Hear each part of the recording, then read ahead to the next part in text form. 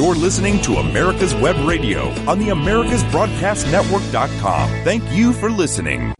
Good morning and welcome to America's Web Radio. And this is David's Pick, as a matter of fact, where we interview, most of the time we interview veterans. And we have a special place in our heart for veterans. And we appreciate all that they've done for our country and hope that all the good that the veterans have done don't get wiped away by a Congress that doesn't know what they're doing. But anyway, we've got an experienced guest on our hands, and we're always delighted when somebody wants to come back and volunteers to come back, and we've got Jeff Heal. And if you don't recognize the name, I'll give you a little clue. Jeff was on I don't know, a month and a half, 2 months ago, and he's the one that, I don't know if more guts than brains, or I would never say that about Jeff, but he's the one that flew around in a big airplane with 33,000 gallons of air fuel in his tank, and he was a tanker pilot and would refuel in midair, and just the thought of that can send chills up your spine if you think about it. And that much gasoline, that much airplane fuel, Jiminy Christmas. But anyway, with that being said, Jeff, welcome back to America's Web Radio. Well, thank you for inviting me. Oh, you're more than welcome. And as we always have, we've started this trend of doing, and I think Jeff appreciates this because of my friend J. Roy Ritchie. He succumbed to Agent Orange, and we set up a memorial for J. Roy, and it's Veterans Praying for Veterans. And if you're a veteran and need prayer, or if you know of a veteran that needs prayer, just send their names in to us, and we'll talk about it on the air a little bit. And right now, we're just going to take a moment of silence. And for our veterans, for our active duty, and for our first responders as well. And we'll be back in 1 minute.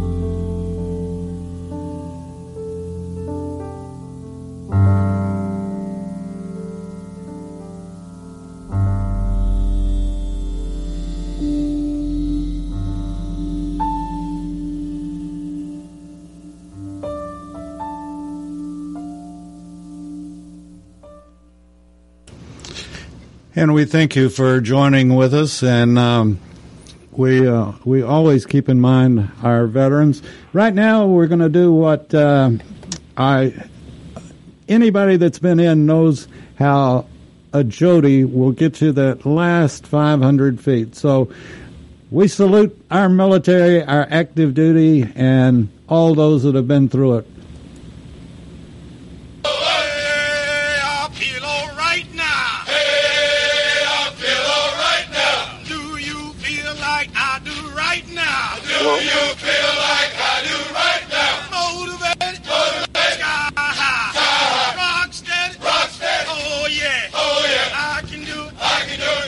Okay, Jeff, you remember those, don't you? You were cut out. I didn't hear a word you said. I'm sorry. Oh, okay. You're hearing me now, though, okay, right? Yes, I am. Yeah. Okay. Anyway, the only word I said was that I like to play my Jodies, and they got us the last few hundred feet of that forced march or whatever it happened to be, and there's not anyone that's gone through basic or AIT that doesn't appreciate a good Jody. And we even have some veterans that come in and they'll sing their own Jody. See, I don't have any of those that I would repeat nationwide, that's for sure. Well, they're fun to listen to. And like I said in the opening, you were a tanker pilot in the Air Force, and then ever since you did the first interview with us, Jeff, I've thought about you many times, and I just can't imagine what it would be like. And I think we're going to start off with one. I asked you earlier that were there not restricted areas, but areas that you definitely wouldn't fly over, like New York City or Washington, D.C. or something like that when you're refueling. But so the Air Force in refueling worked very closely with the FAA, is that correct? That is correct. To take it one step further, there are designated refueling tracks and orbit areas that are deemed safer than others, and so we adhere to that. And as far as I know, we haven't had anything really big happen at all. When did we start refueling midair? Actually, the first refuelings were done back in the 30s, but they finally came up with in the early, I think it was the early 50s, with the KB-50, then the KC-97, and then eventually the Boeing 707 or the KC-135 in the late 50s and early 60s. And are those planes of choice today? Yeah. Then there's the new refueler, the KC-46, and there were several iterations of the KC-135. They beefed up the wings and upped the amount of fuel that it could carry, and I'll put bigger engines on them. But the next generation is the KC-46, which they're introducing into the Air Force right now. Wow. I just, again, is that a volunteer duty? No, it's you get assigned. In pilot training, there's as you get towards the end of pilot training, you're evaluated on your performance and physical condition and so on and so forth. So you give the powers that be your wish list, and since I graduated right at the middle of my class, I ended up with the KC-135. So it was a matter of luck and position in the class and where you stood academically and flying-wise. Wow. And from your class, how many others joined the tanker group? There were about 2 or 3 of us, and then another kind of interesting point was in my class was mostly consisted of American second lieutenants, but we did have 6 Germans. We had 3 Luftwaffe sergeants and 3 Federal German naval ensigns in our pilot training class, because we had, during World War II, had devastated the German Air Force and practically took down all their skilled pilots at the end of the war. So consequently, we ended up training the younger Germans at places called, I went to pilot training at Williams Air Force Base in Phoenix. So, and they were a good group of guys, and we got along famously. If you were to, thinking back with all of your experiences, what is the most critical point? Is it hookup, or what's the most critical point in refueling? Actually, the critical point is not so much the refueling part; it's the takeoff, because that's when you're the heaviest. Yeah, when you're fully loaded and you're fully loaded, and our version of the KC-135, we could take off at I believe it was 299,600 pounds. Goodness and then the gracious. critical part was how much water was on the runway, which way the wind was blowing, or both, and then the length of the runway had a lot to do with it. So a lot of times in our flying in Southeast Asia, the big problem for the KC-135 was the rudder authority to keep your airplane straight in case you end up sliding across the runway because there was a heavy rain. So I can remember several times not being able to take off because of the crosswinds. And if you lose an engine, you have the inability to keep it straight. So that was the biggest, as far as I was concerned, that was the biggest risk. Obviously, there was a risk of being during the refueling area times up against the Laotian and the North Vietnamese border out over the Gulf of Tonkin. You always had the risk of being intercepted by North Vietnamese aircraft, but it was not going to happen very much at all because they didn't have enough fuel to get to where we were. And you weren't about to loan them any, I bet. Cover. You weren't about to loan them any, were you? I beg your pardon? You weren't about to loan the North Vietnamese any fuel. That's correct. That's for darn sure. Yeah, they were hit and run, so it was interesting. We did get intercepted by a Chinese MiG, and I think I mentioned this in the prior program we had. And he just came up from Hainan Island and looked us over, and then he left. But I believe it was a MiG-19, as I recall. I think in the last time you were on, I think you said that you generally had 105 escorts. Well, we didn't have. They were, they Phantoms? ended up being escorts in part of the mission, the first half and the last half of the mission. But they were the bombers, and they were carrying the heavy loads. And it was an interesting phenomena, at least in Southeast Asia and other places. You have what they call temperature inversions. So the higher the temperature, the less your performance is. Mm-hmm. So since was an interesting, it's a good mathematical problem, is as we refueled the F-105s on their way up to Hanoi or wherever they were going, they got heavier and we got lighter. And as a lot of times with the temperature inversions, their performance was, as they got heavier, was really degraded. So we had to do what they call a toboggan, and that meant that we would fly the airplane not straight and level, but in a 300-foot per minute descent, so they could keep up with us. Because we had 4 engines, they had 2 plus a lot of bombs.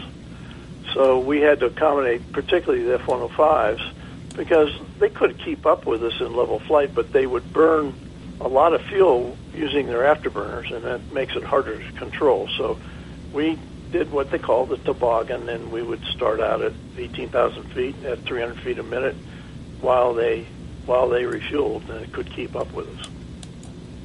Interesting. So you had mentioned, well, I tell you what, we're going to take our first break right quick, and then we'll come back with Jeff Hill and talking about refueling, and I believe you got a couple of stories that you're going to tell us. So we'll be back right after this. Bigger difference? Consider joining the U.S. Army. With training in fields like medical care, linguistics, and engineering, an Army career can amplify your efforts with humanitarian opportunities all over the world. Plus, you'll receive competitive pay and incredible benefits, so you'll be taken care of, too. Learn more at GoArmy.com.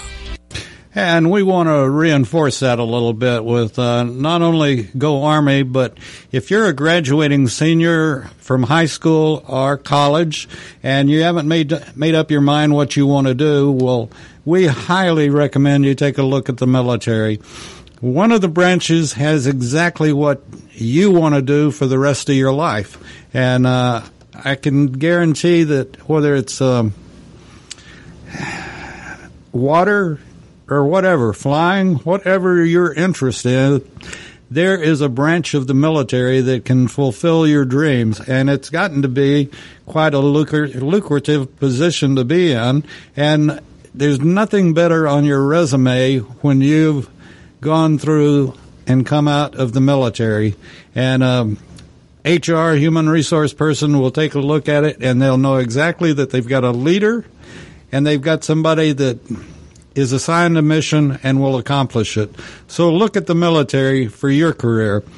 With that, we also want to mention the fact that we work very closely with the Georgia Military Veterans Hall of Fame, and Rick White just does an absolutely superb job.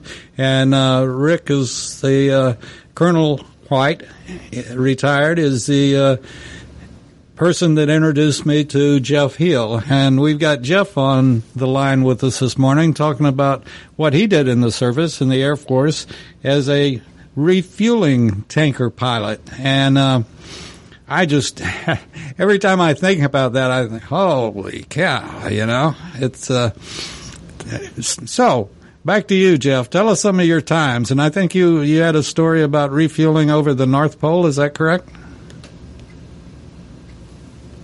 During the Cold War, before in the first part of Gorbachev's reign in Russia, and we would refuel up over the North Pole, circling the North Pole, not exactly, but in that area.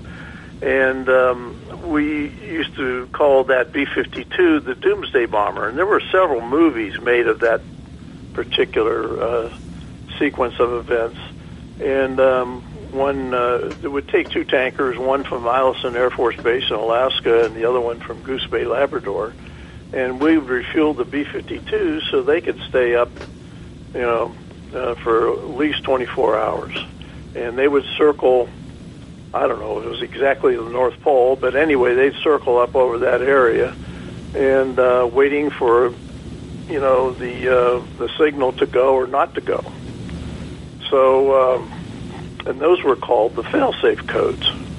So when we get a code over the radio, we never knew whether it was for real or for practice. And so far, they've all been for practice. And it took two of the four crew members in the tanker to validate the code and to determine if this was the real thing or not.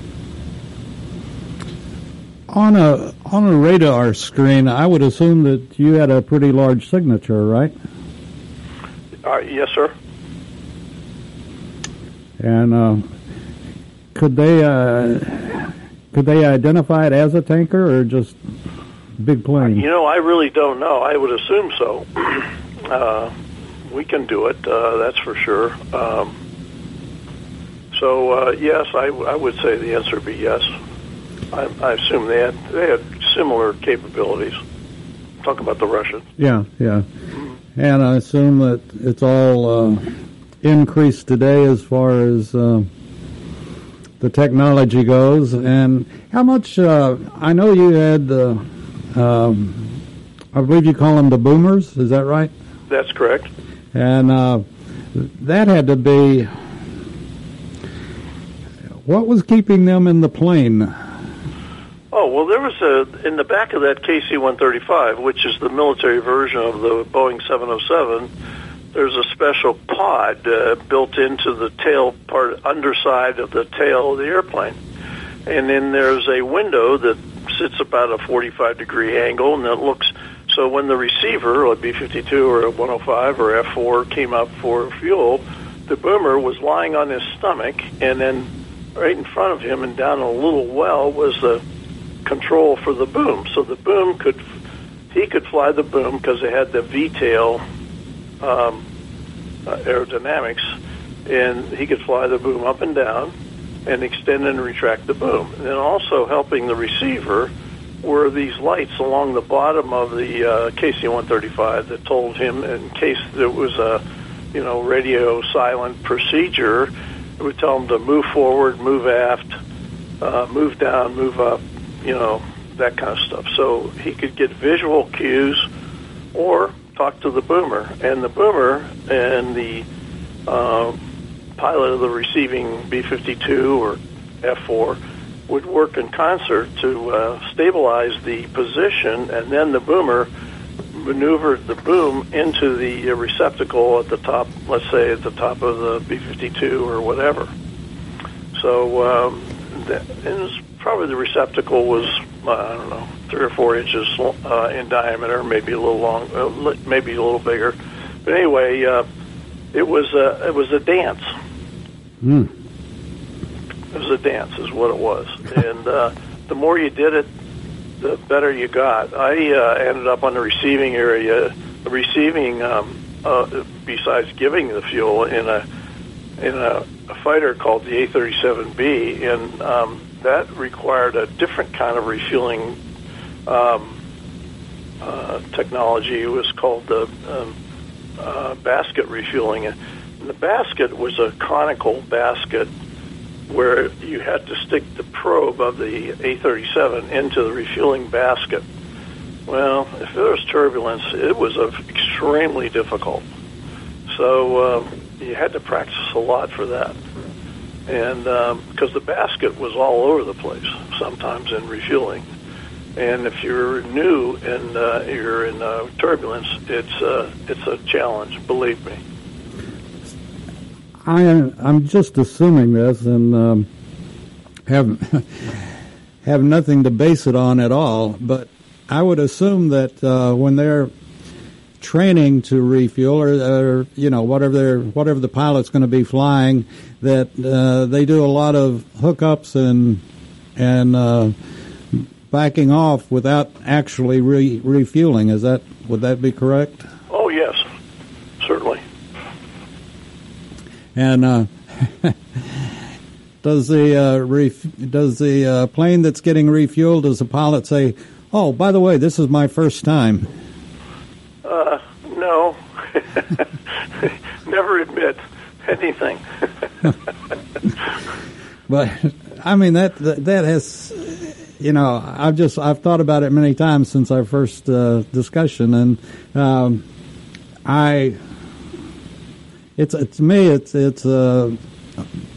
two extremely good pilots that can hook up and release and not have anything happen. And I guess the Boomer, is he a pilot or just? No, he's generally a fairly high-level enlisted person, maybe a E6, E7, and he also an enlisted guy, and he also is responsible for a lot of other things besides the refueling. To give an example, when we're carrying cargo, he's responsible for the weight and balance of the airplane. Wow. I mean, the pilot he's responsible for everything, but the Boomer also has other duties, getting the airplane loaded, making sure the fuel is loaded in the right spots, or if we're carrying cargo or passengers, it was up to him to arrange all that behind the cockpit. Now, it's a huge responsibility, by the way. Oh yeah, I would say so. Just the poundage exercise is a very important part. Now, did you all fly as a team? Yes. So you had the same Boomer all the time, basically. Yeah. So when we would go to Southeast Asia, we all slept in the same hooch. In other words, it was like manufactured housing put up on concrete blocks to keep the snakes out. But anyway, we all stayed together as a crew, both officers and the Boomer. Because the navigator was an officer also. Both pilots were officers. And the Boomer, pretty mature guys, not just newbies. That I wouldn't want under any circumstance would be. Oops, this is my first time. Well, you know, and you had another story you were going to relate to us, I think. Concerning, what was it? Do you remember? Something you mentioned this morning. Agent Orange? It may have been Agent Orange, but I don't know. You had talked about refueling over the North Pole, and then you had mentioned, and I have another. You know, you said I have another story. Well, I was concerned about the Agent Orange. We talked about how well the VA has treated me. Do you want to talk about that? Well, sure, we can. This was something I can't recall This old age gets you sometimes with the remembering. You had mentioned that you had another story, but I like the North Pole story, and the Agent Orange. Oh, I know what we're talking about is the Russian attempt to launch a nuclear weapon at Honolulu. Oh, yeah, that's it. I think that's what you're referring to. Correct.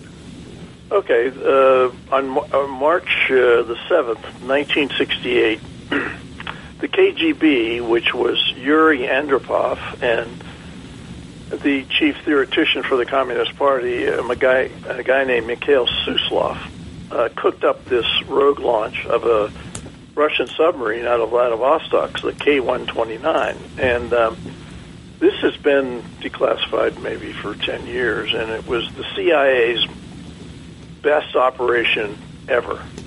And what it amounted to is Suslov and Andropov, who later became for a short period of time the premier of Russia, cooked up this launch, this attempted launch at the United States, in other words, at Honolulu, with a 10-kiloton nuke weapon launched from a Type 2 submarine. What does that mean? Well, Type 2 was a Russian version of the submarine that could launch a missile submerged. Well, prior to this time, in the more halcyon days of the Russian-Chinese relationship, the Russians gave the Chinese 2 Type 1 submarines, which meant that they had to surface in order to launch a missile. So, Suslov and Andropov cooked up this rogue launch and sent the Spetsnaz ONAS, which are the Naval Special Forces, onto this submarine in Vladivostok and told the captain he had to leave right away on a secret mission.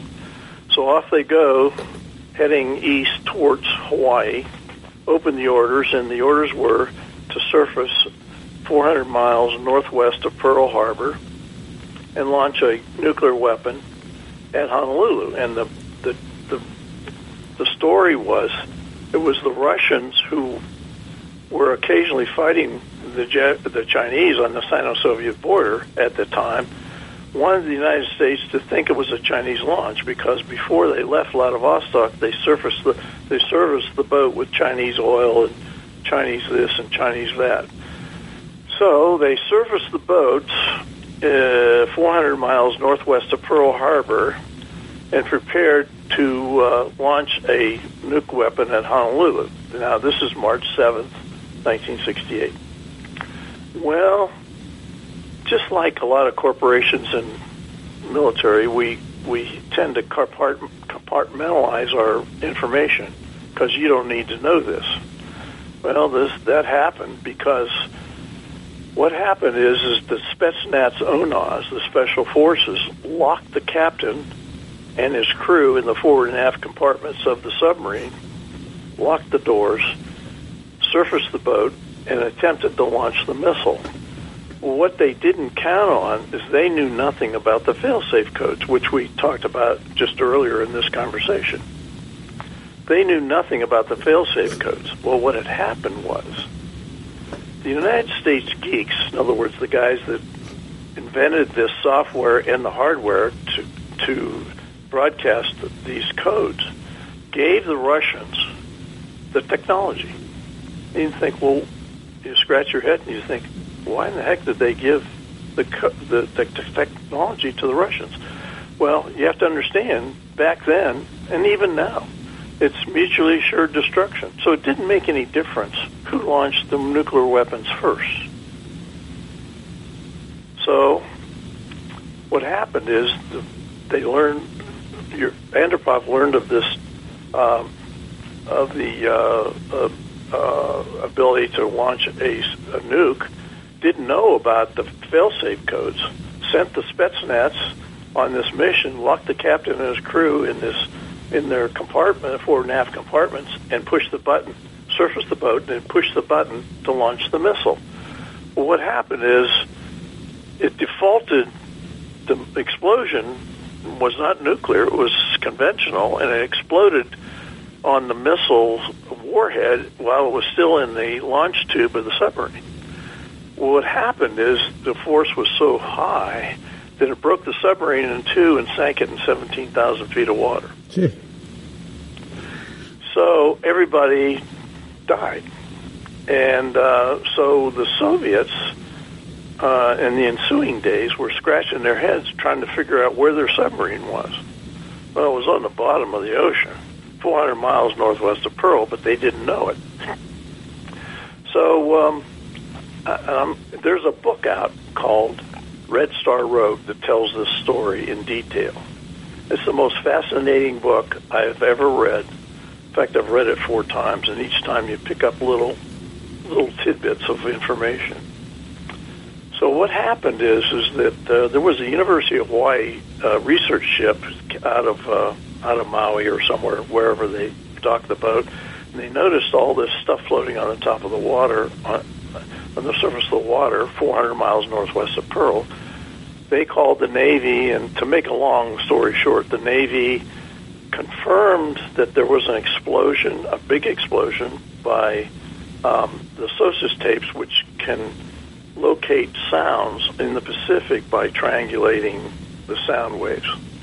Then there was further, the missile launch was further corroborated by fortunately it was a satellite pass over, and they corroborated the explosion. So the CIA kind of figured out there was something amiss. So they approached Howard Hughes to build a boat called the Glomar Explorer. You might remember that name. And the Glomar Explorer at the time was the most expensive ship ever built in the world. And that ship was sent 400 miles. It took 4 years to build the ship. And it was sent to 400 miles northwest of Pearl Harbor to pull up to see if they could retrieve the submarine. And they did get part of it. And I'm going to finish this because I don't want to give away some of the conclusions. But this is why Henry Kissinger was so successful when he preceded the visit to Mao Zedong in China for Nixon. And Kissinger whispered into Mao Zedong's ear about what the Russians had tried to do. And that made Nixon's visit, at least it was touted as one of the most successful meetings between the communists and the United States. So you got to get this book, and it's not published anymore. You can get it on your readers, called Red Star Rogue. Then there's another one that tells about this and the recovery of that particular submarine, called The Taking of 129 by Josh Dean.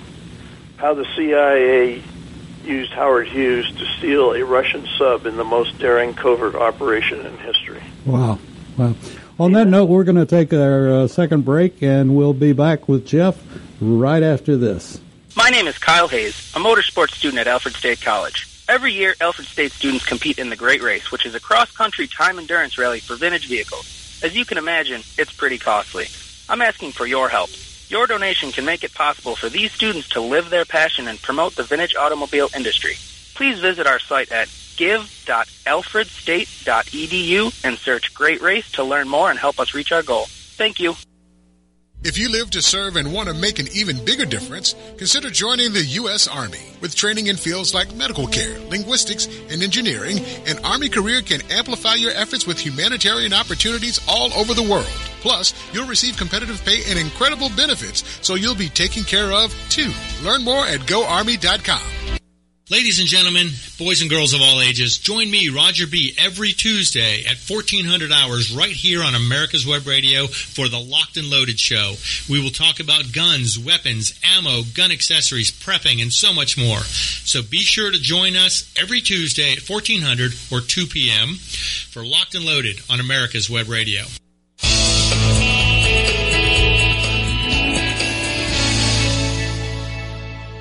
This is America's Web Radio.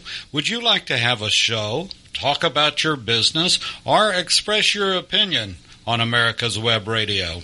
Just email gm@americaswebradio.com and we'll get back to you. Thank you.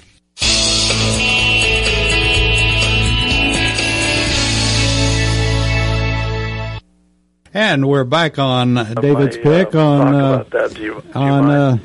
David's Pick on America's Web Radio, and we've got Jeff Hill on, and we've been talking about what he was doing, flying the tankers in during the Vietnam War, and also mentioned the fact of a situation that I honestly in '68 I would have thought I would have been aware of that. When did the U.S.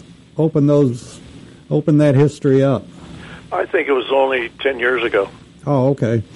So that's a good reason I wouldn't know anything. The point of my story is that in the tanker business, one of the things that we did is what they call the Pony Express.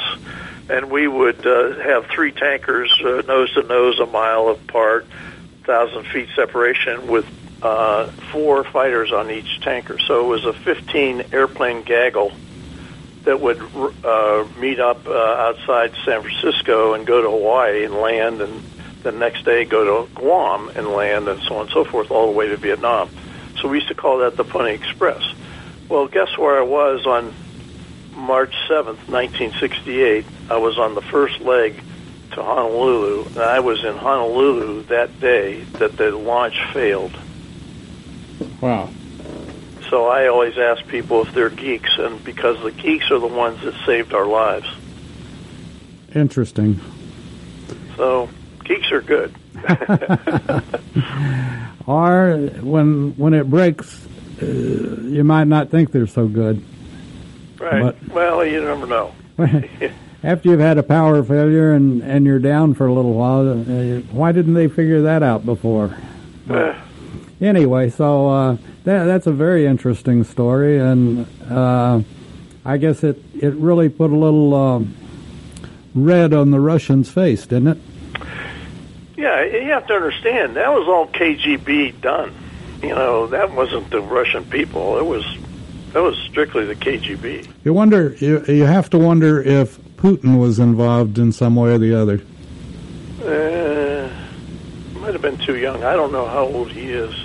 Could have been. Who knows? Yeah, I certainly have no idea how old he is. But that's very interesting, and I'm sure, like all other branches, that and like you said, a lot of times y'all would go out with more than one tanker and so forth, and so when you'd come back and after the debriefing, the official debriefing, I'm sure there was some debriefing going on in the O Club and or the local bar or wherever, and y'all had to swap some great stories. Usually, I found that to be true when I was flying in the fighter squadron after my two tours in Vietnam. But yeah, we'd have a debriefing, particularly in the fighters, because everything happens so quickly that you end up making mistakes no matter what. Hopefully, they're not fatal.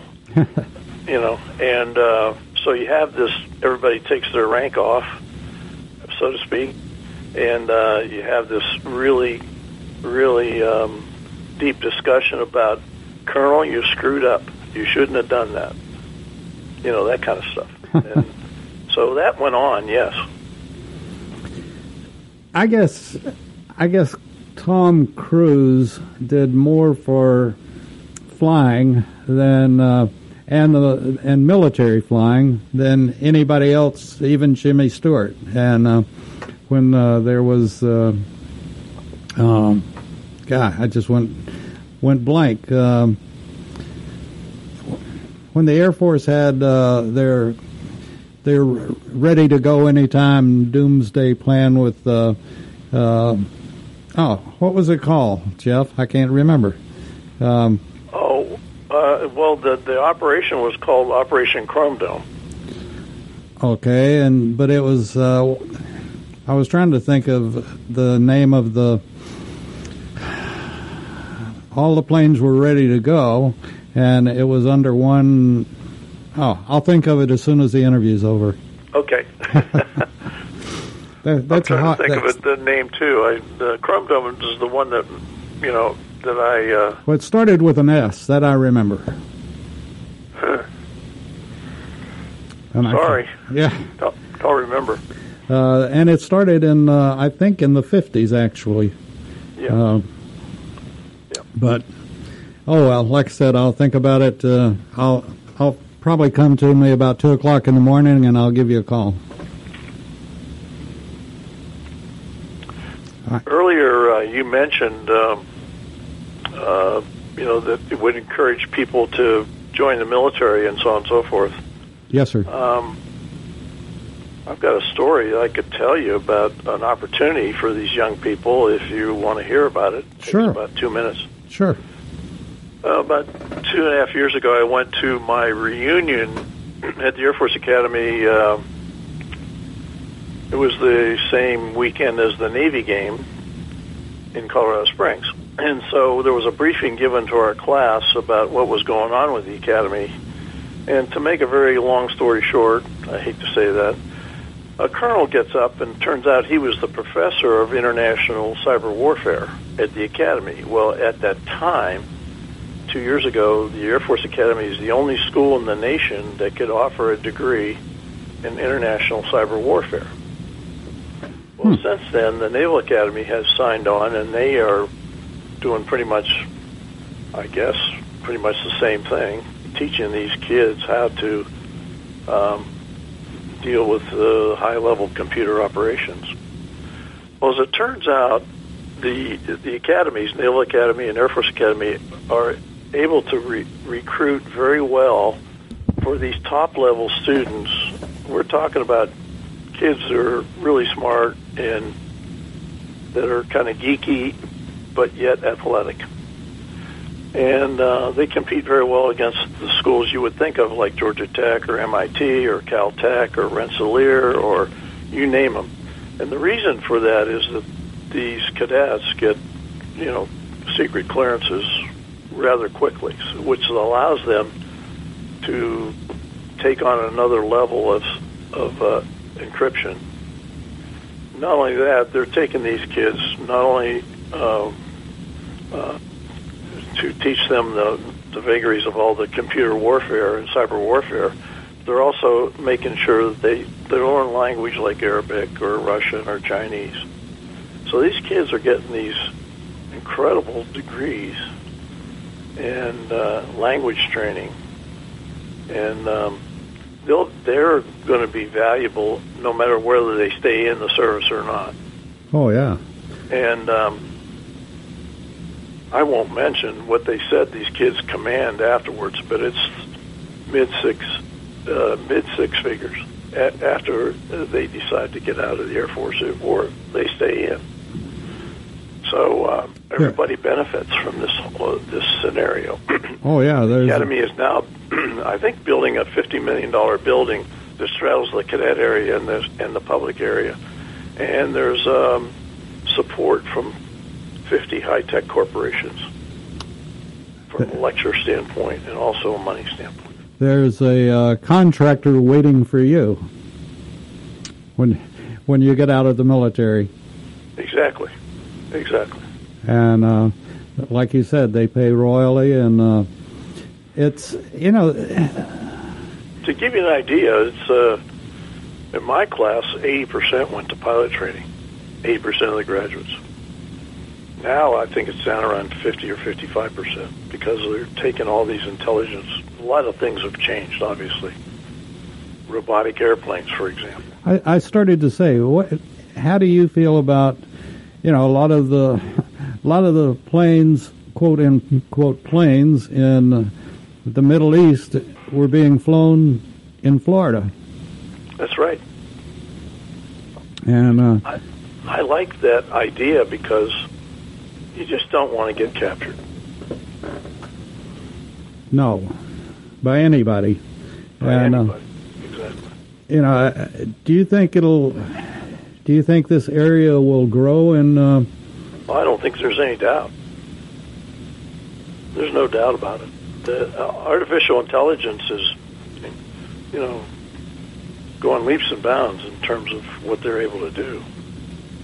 And that's, I read somewhere the other day, Aviation Week or something like that, I can't remember. We're looking at maybe a formation of 4 fighters. One the leader has a pilot. The other 3 are robots. Wow. Now, would they be being flown by that one, or would it strictly be pre-programmed, or how would that work? Who knows? I don't know. Probably the Russians would like to know that too. Oh, I'm sure. But that's an interesting concept, and what. So on your plea to the kids to consider the military, some of these deals now are the best deals going. We're talking. I would assume Naval Academy is pretty much the same or more, but it's $450,000 for 4 years. Is what it costs the government to send a kid through the Naval Academy or West Point or Air Force. Wow, I had no idea there was that kind of price tag. Yeah, it's not cheap. No, not at all. But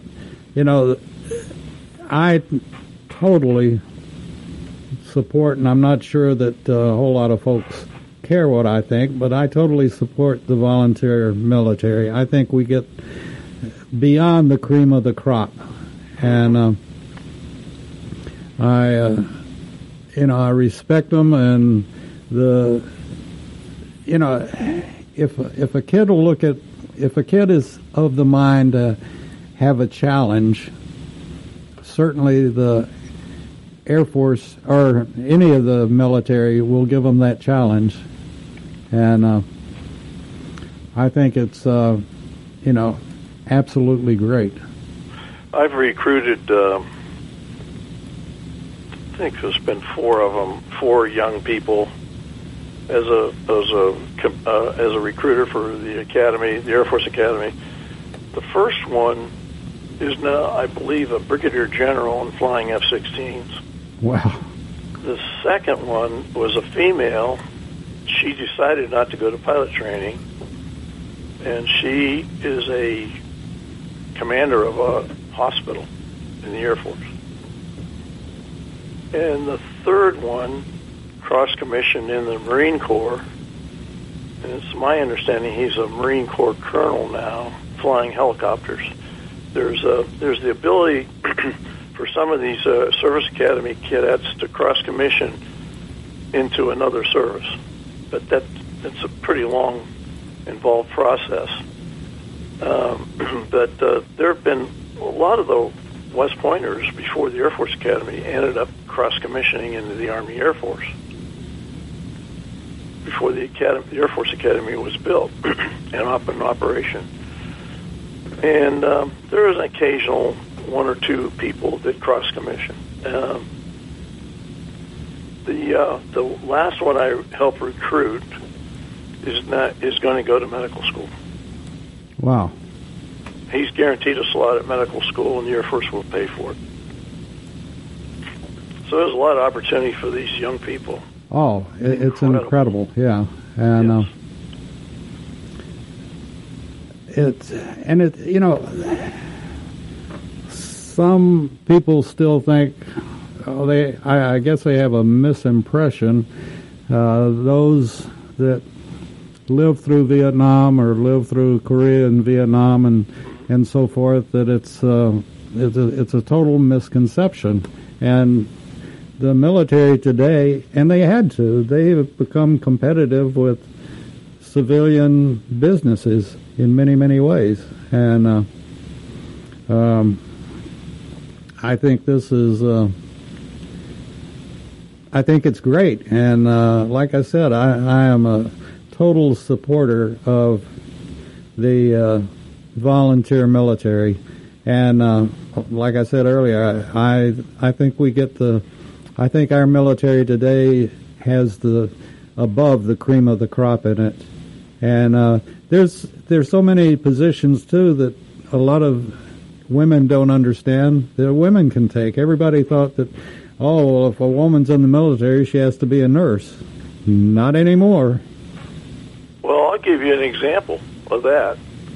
My roommate at the academy ended up at the Pentagon as a lieutenant colonel, and this was in the early 70s, and he was given the job to write the protocol for President Nixon to force the Air Force, the academies, the Naval Academy, West Point, Air Force, blah, blah, blah, to accept women. So he wrote that, and of course there was a lot of pushback, as you can well imagine, but it got through, obviously. So the first females started at the service academies in 1976, and the first graduating females were 1980, 4 years later. Well, I don't know about the Naval Academy or West Point, but the Air Force Academy's first female graduation was 1980, obviously, and out of that group, there were 3 female astronauts. Wow. Now that's how well they did. That's a little unknown story, isn't it? It is, isn't it? Now, some people just don't want to retell it. I wonder if those 3 have gone with the civilian portion of. Oh, I'm sure they have. I mean, if they were commissioned in 1980, it'd be 20, 30. They'd be beyond their ability to stay in the Air Force. So they would have had to retire at least, unless they made general, at least 10 or 15 years ago. Yeah. Well, I always mention the fact that I'm very proud of my son that's a major in the Air Force, as a matter of fact, and he's done quite well, and you know, I don't think I think he'll career it for sure, and I'm very, very proud of him. And congratulations. Thank you, and think about him often, and at least he's in the U.S. now for a while, mm-hmm. and that makes it a lot more palatable than other areas. But you know, it's really a great career. If I had it to do all over again, I'd do it in a heartbeat. I probably wouldn't be Army. I'd probably do like my son and go Air Force or something. But I would do absolutely. And you know, the other thing about veterans, and I think I've mentioned this before, is that you know, I have not asked a veteran that hadn't given me the same answer. If the country called, would you go back in? And everyone says they'd be pushing their walkers any way to get back in, you know, that they would do it in a second. You know, funny you should mention that, because my answer would be the same, in a heartbeat. Several years ago, a bunch of us were sitting around, you know, drinking a beer, and this very subject came up, and I said, what we should do is write a letter to the president and volunteer. And we could give him our past skill sets, and which of those skill sets would work now, and which ones wouldn't. But it just depends on your health status. But we were laughing about that. But it was half serious, and that conversation does go around.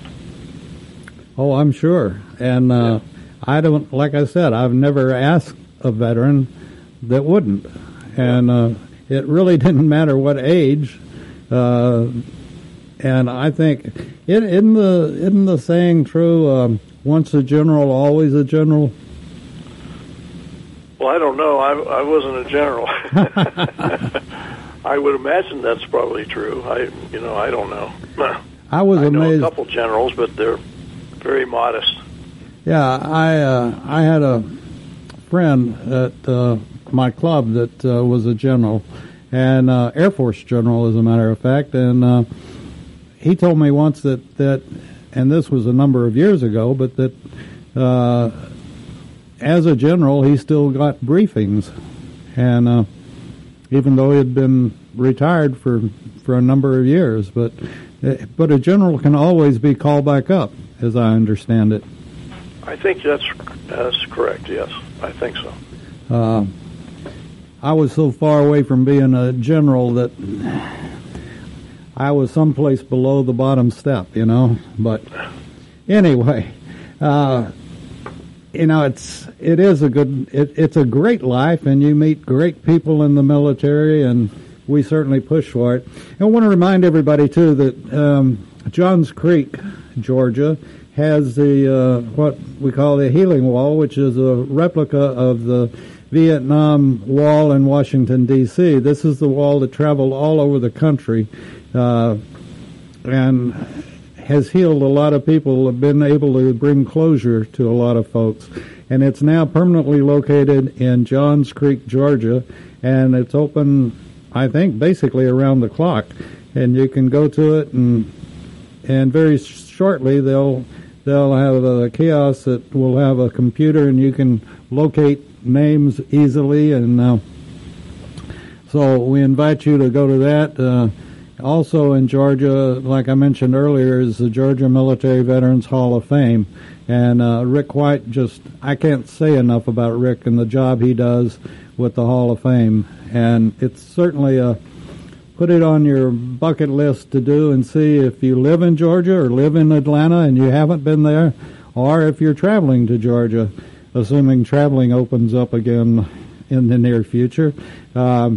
But put it on your list to go to it, because it is great and a rewarding time to look at all of the real heroes. And not one of them is in a basketball uniform, I don't think. But anyway, and I will say that we do have a hero on in our family at America's Web Radio, and that's Rocky Bleier. He served in Vietnam and was injured and told that he would never walk again, much less play football again, and came back, and with his willpower, he won 4 Super Bowl rings after that. And Rocky is an outstanding human being. So, Jeff, it looks like we're about to run out of time. Well, it's been fun. Thank you very much for asking me. Well, I hope that you'll come back and we'll talk more tankers, or we'll talk whatever you want to talk. But all right. You're a great interview, and we appreciate your service. And for the country, I'd like to thank you for the service that you gave to our country, and keeping those. You could sort of say you're a filling station, keeping those planes flying. You didn't work on them, but you gave them something to eat. Exactly. And if you think about any of some more of your experiences that would blow our mind, well, let us know. And thank you again for being on, and we look forward to you coming back and being with us again. Well, thank you, sir. Take care. Thank you. You too. You're listening to America's Web Radio on the AmericasBroadcastNetwork.com. Thank you for listening.